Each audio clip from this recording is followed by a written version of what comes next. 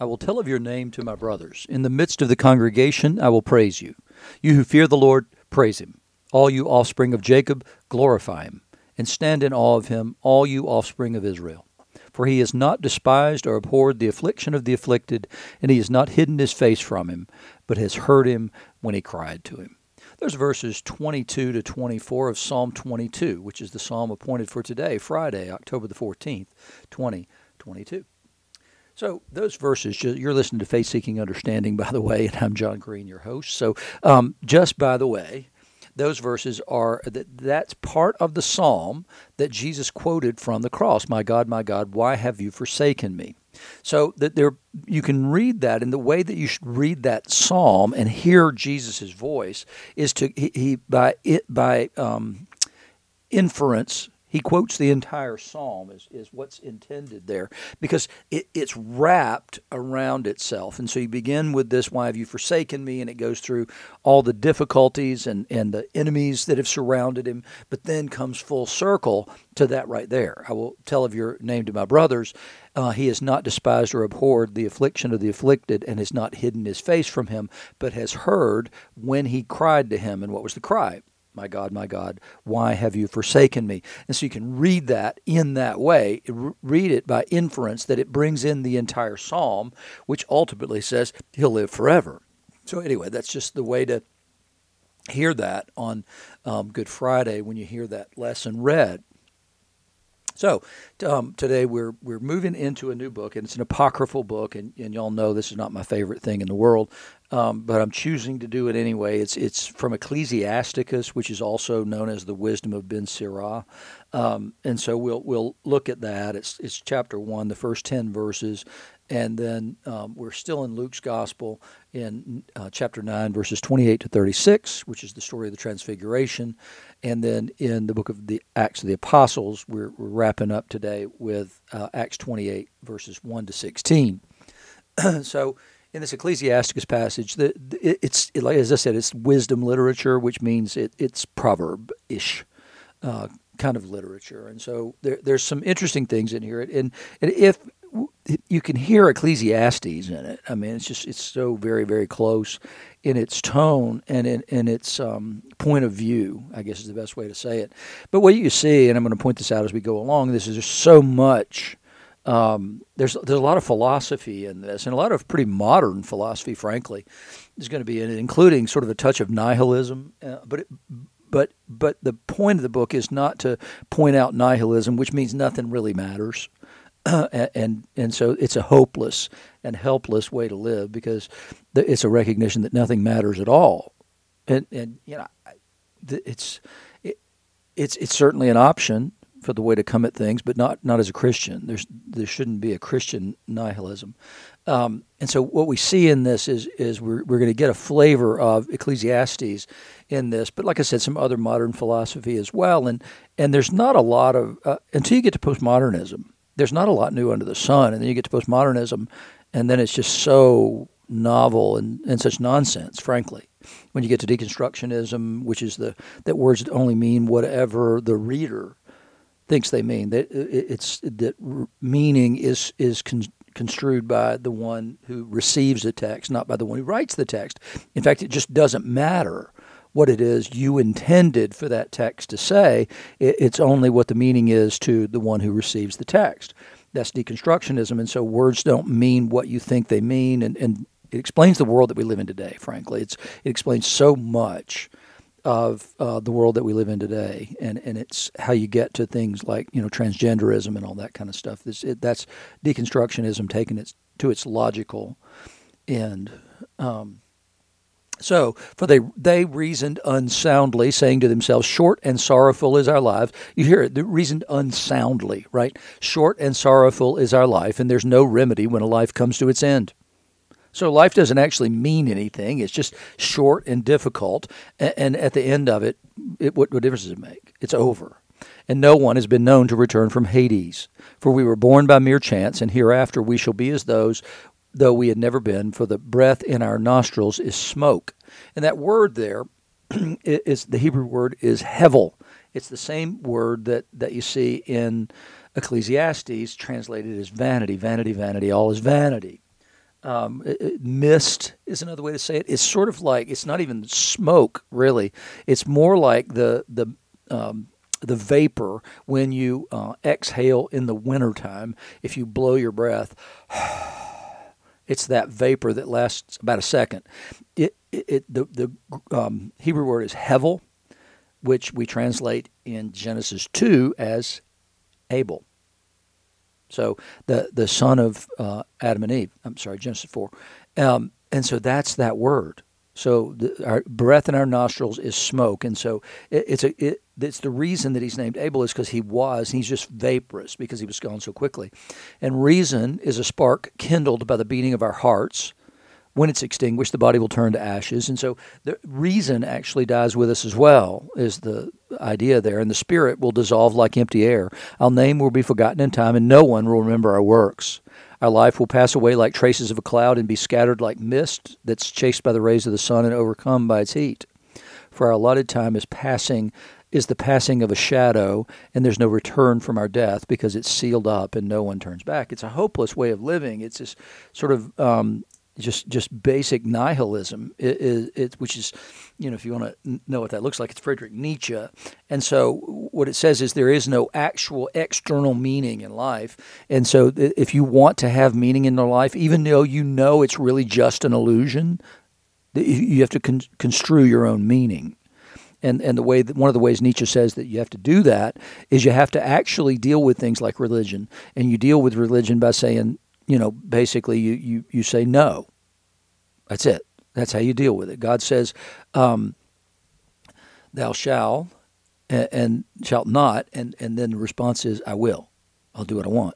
So it's thumbing your nose at God. But it's, see if you can hear in that passage, for our allotted time is the passing of a shadow. See if you can hear in that a soliloquy that comes from Macbeth. Life is but a walking shadow, a poor player who struts and frets his hour upon the stage and then is heard no more. It's a tale told by an idiot, full of sound and fury, signifying nothing. And so that is the philosophy of Macbeth. Ultimately, is that it doesn't mean anything. Come, therefore, he says, let us enjoy the good things that exist. So if our lives don't mean anything, if there's no purpose or meaning, then let's just have a good time. That's Epicureanism. Eat, drink, and be merry, for tomorrow we die. And make full use of the creation as in youth. In other words, carpe diem, seize the day. Let us take our fill of costly wine and perfumes, and let no flower of spring pass us by. Let us crown ourselves with rosebuds before they wither. Let none of us fail to share in our revelry. Everywhere let us leave signs of enjoyment, because this is our portion and this is our lot. Let us oppress the righteous poor man. Let us not spare the widow or regard the gray hairs of the aged. For what's the point, ultimately? They don't get it. The joke's on them. They don't understand that this life has no meaning, and if they did, then they'd be having fun like us. And so let's just do what we want to do. Let's enjoy life rather than going about trying to be righteous and because I'm righteous then I'm poor and blah, blah, blah, blah, blah. So the point is to say, it's here, might as well enjoy it. Might as well have a good time and live life to the full. And that's when you don't see meaning in life, when you don't see purpose in life, when you don't see that there is more to life than just this life, when you don't see the unseen realities or the spiritual realities, and you don't believe in eternal life, then you have very few choices available to you, frankly. Very few honest choices, and that's certainly an honest choice if that's what you believe. It's wrong. So in the gospel today, let's say it's the Transfiguration, and about 8 days after these sayings, he took with him Peter and James and John and went up on the mountain to pray. And as he was praying, the appearance of his face was altered, and his clothing became dazzling white. And so the appearance of his face was altered. That should remind you of Moses' shining face whenever he was in the presence of God. But here it's the other way around. God's not there. Moses and Elijah are going to be there. God's there. The appearance of his face was altered. And so what happens is that with Moses, I've said this before, that it's like when he's with God, he comes back out and his face is shining. He has essentially a God tan because he's been so close to God and in such close proximity with him that this happens. Now, there have been times in my life several times in my life. In fact, when people have prayed for me or when I really felt like I was in the presence of God, when I came away believing that wow, man, I feel like I'm running a temperature. It feels like my body temperature is elevated, but not in a bad way.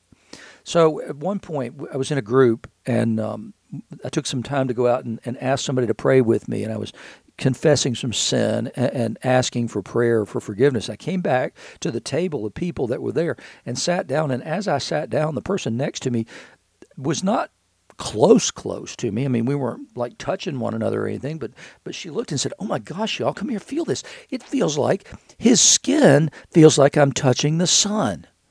And it was like, thank you for the confirmation that what I felt is real in a sense that you noticed it too. And it's just very, very strange. And I've only had it happen a few times in my life. But here with Jesus, it's not a God tan. No, it's like the veil. Moses has to veil his face to hide it. It's like Jesus's flesh hid the glory. And here on the mountain, it's fully revealed as he meets with these two who have come from heaven to meet with him. That veil is kind of lifted, and then this is coming from within. It's not something imposed on him. It's like his flesh is acting as a veil to cover the glory and partially obscure it. So here, that's exactly what you see. So then these two men were talking with him, Moses and Elijah. Oh, and by the way, it's such a powerful thing that even his clothing becomes dazzling white. He transfigures everything. So, like I said, it's as though the veil is lifted. The veil of his flesh is suddenly it shines forth through all that. These two men were talking with him, Moses and Elijah, who appeared in glory and spoke of his departure, which he was about to accomplish at Jerusalem. Now, these are the two men who did have these close encounters with the living God. Moses on the mountain and Elijah in the cave on the same mountain. And so you get these two guys who show up, and it's on a different mountain. It's on Mount Horeb, but it's not the mountain of transfiguration. But they appeared in glory as well. They've been glorified because they had and Moses had passed through death and into life, and Elijah had never died, remember? And so they're speaking of his departure, and the Greek word there is exodon, which is the same as the word for exodus. He's going to make an exodus, which he's about to accomplish or fulfill at Jerusalem. So they're talking with Jesus about this. Now, he has just spoken with the disciples about this very thing, and they didn't believe it. Remember, Peter lectured Jesus about that very thing, that the Christ isn't going to die and all that kind of stuff. And so now here you see Moses and Elijah speaking with him. And people always ask the question, how do they know it's Moses and Elijah? There wouldn't have been pictures of them floating around. You didn't have them on the mantle or whatever. And it would have been the context of the conversation, would have been how they would have known this. Now, Peter and those who were with him were heavy with sleep. But when they came fully awake, they saw his glory and the two men who stood with him. And as the men were parting from him, Peter said to Jesus, "Master, it's good that we're here. Let's make 3 tents, one for you and one for Moses and one for Elijah," not knowing what he said. Now, why does he want to do that? He wants to preserve this moment. He wants to learn from these three men. Hey, we could learn a lot right here in conversation with these three guys. Hearing these guys riff with one another. This is great. Let's just preserve this. Let's keep this going a little while. As he was saying these things, a cloud came and overshadowed them. The only place that word appears outside of the context of the Transfiguration, and it's used in all three Gospels for the Transfiguration. The only other place it comes is where? Where does something overshadow? That's right. You're going to be overshadowed by the power of the Holy Spirit. Mary isn't going to give birth. A cloud came and overshadowed them, and they were afraid as they entered the cloud.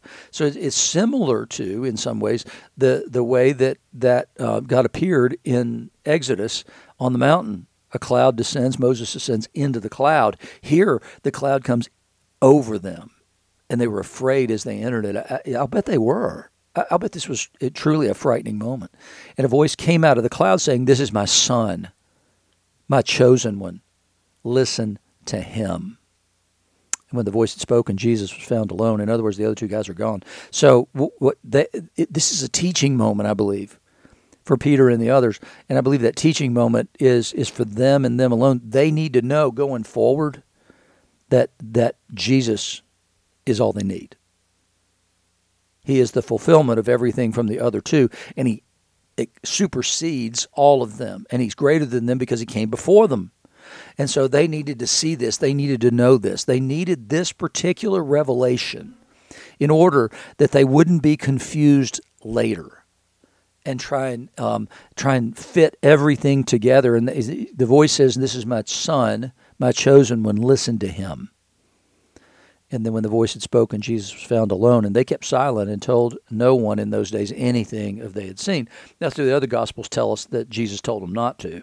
But what a powerful moment. But like I said, I believe there's a particular reason these three guys who will be leaders in the church, I believe there's a particular reason those three men needed this particular revelation. And as I've said before, I also believe that Moses and Elijah are there to encourage Jesus to finish his race in ways that neither of them was able to finish their race. And they're encouraging him for two reasons.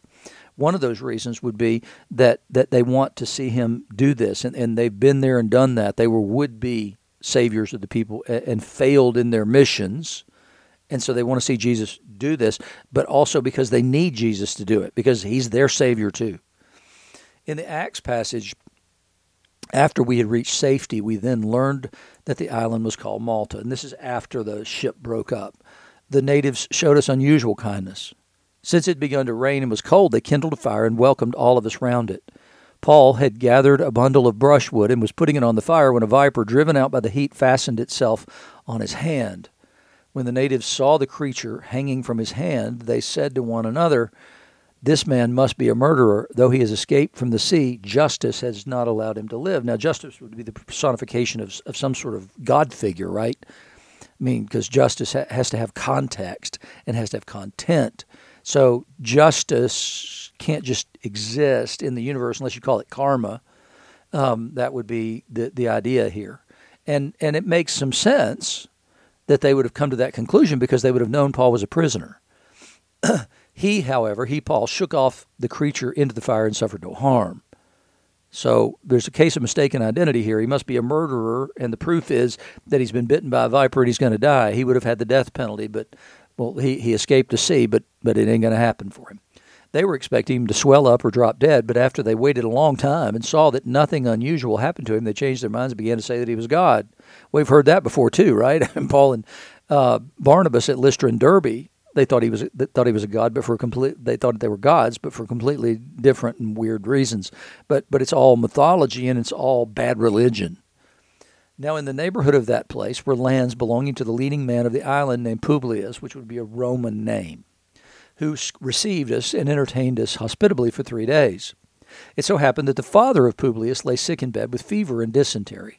Paul visited him and cured him by praying and putting his hands on him. I mean, it's just hilarious. Luke gives us like one sentence, so 2 sentences actually. So we know that Publius' father is sick, and then he immediately tells us Paul visited him, and he cured him by praying and putting his hands on him. After this happened, the rest of the people on the island who had diseases also came and were cured. Sounds a lot like Jesus. Now, again, why do we do this thing of separating this and saying that, okay, these things don't happen anymore? Why don't we expect God to act in these ways today? Why don't we expect God to heal people?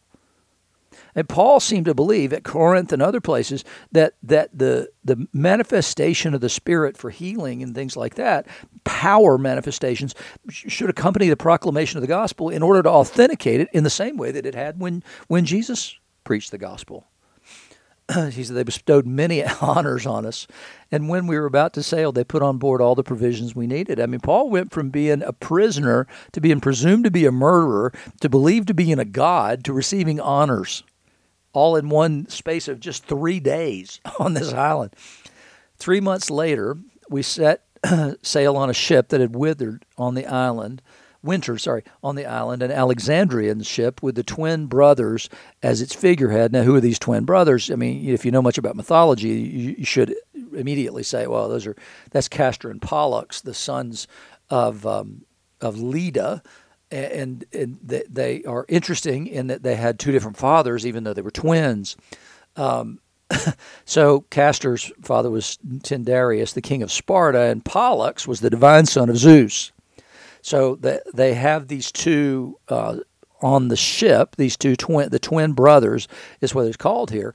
And so how does this work? Well, the two knew and loved one another, and so Pollux, who was divine, asked Zeus to confer immortality onto his twin, who had an earthly father, in order that they would be together. And so they were then transformed in the constellation of Gemini, and they were regarded as patrons of sailors. And to the sailors, they were known also by something else, which is the name of a famous movie from the 80s, which would be St. Elmo's Fire. So that's why the twin brothers would be the figureheads on this thing. They were the patron saints of sailors, and they represent the constellation Gemini. So we put in at Syracuse and stayed there for 3 days. Then we weighed anchor and came to Rhegium. After a day there, a southern wind sprang up, and on the second day we came to Puteoli. So now they're on the Italian continent. Or not continent, but they're in Italy now. There we found believers and were invited to stay with them for 7 days. So we came to Rome. The believers from there, when they heard of us, came as far as the Forum of Appius and 3 taverns to meet us. And on seeing them, Paul thanked God and took courage. I'm among brothers. There are these here that I've written to who I've longed to see and longed to meet, and now finally I do. Not the way that I would prefer, but he thanked God and took courage because he had brothers there. And that's the way we ought to act. And that's the way we ought to feel whenever we meet brothers, whether we meet them in the gym, we meet them wherever we happen to be, because I tend to meet them in the gym. So it's a glorious and a wonderful thing, and I thank God for my brothers and sisters that I meet in the gym, that I meet wherever it is that I meet them. I've told you recently, Suzanne and I were out hiking. Stopped a guy who he's out in the middle of nowhere. He's got on overalls. He's an older guy. He's not dressed like he's going to hike at all. He's got 2 dogs with him in a place where there's not supposed to be any dogs. We ended up talking to him about the dogs for a little bit, and before we left, he said, "Let me ask you something." He said, "I want to encourage you. If you're Christians, I want to encourage you in your faith, and if you're not, I want to encourage you and pray for you." And so we had a wonderful time talking to this guy. It was just a glorious coincidence that God ordained out in the middle of nowhere in the woods.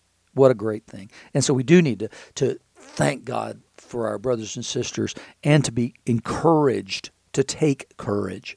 When we came into Rome, Paul was allowed to live by himself with the soldier who was guarding him. In other words, nobody was concerned about Paul being a risk of flight or whatever. They didn't keep him under guard. They didn't keep him chained or anything like that. He had a certain amount of freedom. People could come and go and see Paul while he was there in Rome. The whole thing is sort of case of mistaken identity with Paul, right? Because when he's on Malta, his identity is mistaken. They mistake him first for a murderer and then second for a god. Here, when they greet him in Rome, they know who he is. They know who Paul is, and they greet him in that way as a brother. With Jesus, he's up there, and the disciples don't quite know what to make of this whole thing, and so they're situating the 3 men as equals. And what they find out is the voice from heaven proclaims, "No, you got it all wrong. They're not equals. This is my son, the one I've chosen. Listen to him." And so that's the way that we learn to live our lives in a different way from the rest of the world, because we know that we have a hope because of the resurrection of Jesus that the rest of the world doesn't know anything about and doesn't understand. It hopes for something like a resurrection, but it hopes in a different way than we do because our hope is secure.